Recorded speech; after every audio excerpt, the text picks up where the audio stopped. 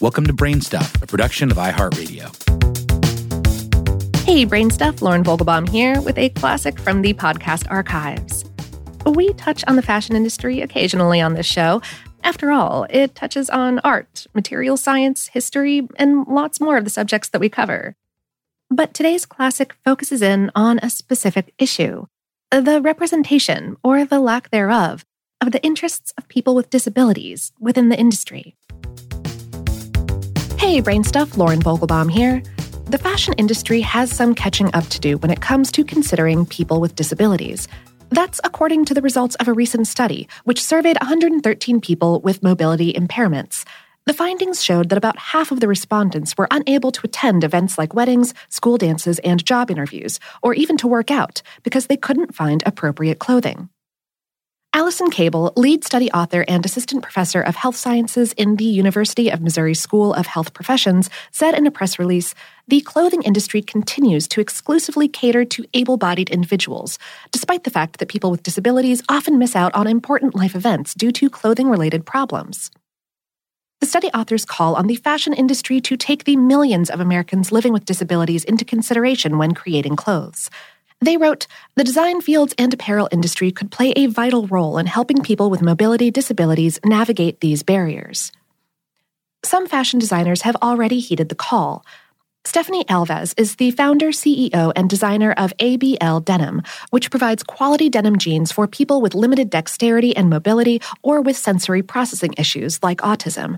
She made the leap into the world of adaptive fashion after her stepsister became a wheelchair user 8 years ago.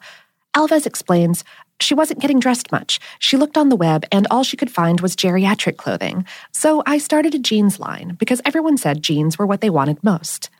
Alves modifies designs to meet the various needs of people with disabilities. She said, "Someone who sits in a wheelchair all day can be prone to pressure sores.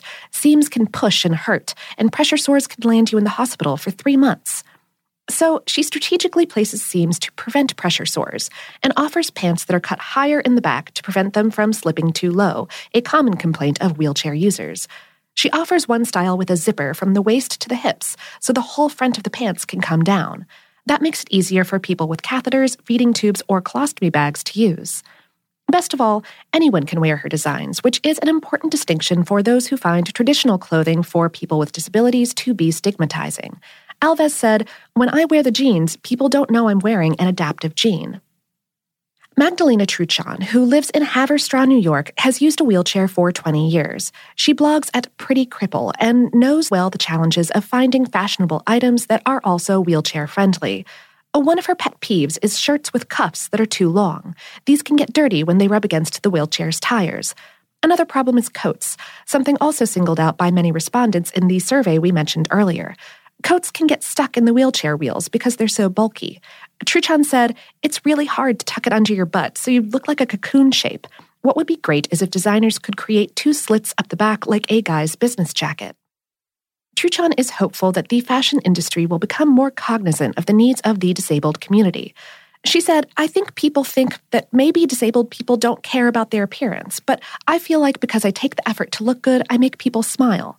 She reports taking a lot of care with choosing her shoes because people always notice them, and her hats because, quote, "Your face is the first thing a person sees."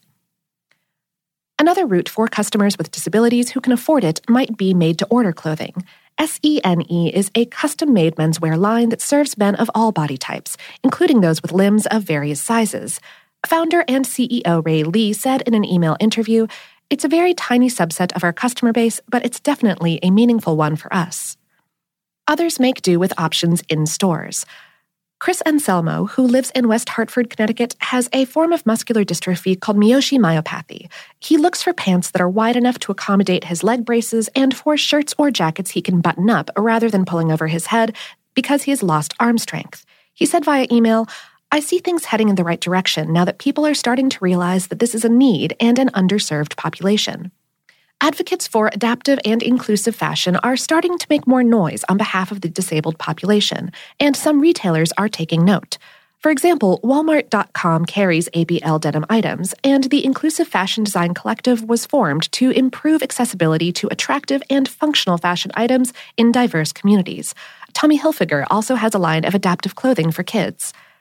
addition to the efforts of individual designers, there is the Open Style Lab, a nonprofit public service project founded at the Massachusetts Institute of Technology. It runs a 10-week summer program where designers, engineers, and therapists get together to create clothes for people with disabilities. It also offers an accredited course at Parsons School of Design in New York City. And the lab was part of the 2016 White House Fashion Show celebrating inclusive design, assistive technology, and prosthetics, as was ABL Denim. Open Style Lab Executive Director Grace June said via email, "Our mission is to make style accessible to people of all abilities. While there is a growing number of companies in this market, it's still a niche selection of available clothing that is specifically aimed at people with disabilities. Any individual with or without a disability should have the ability to express themselves."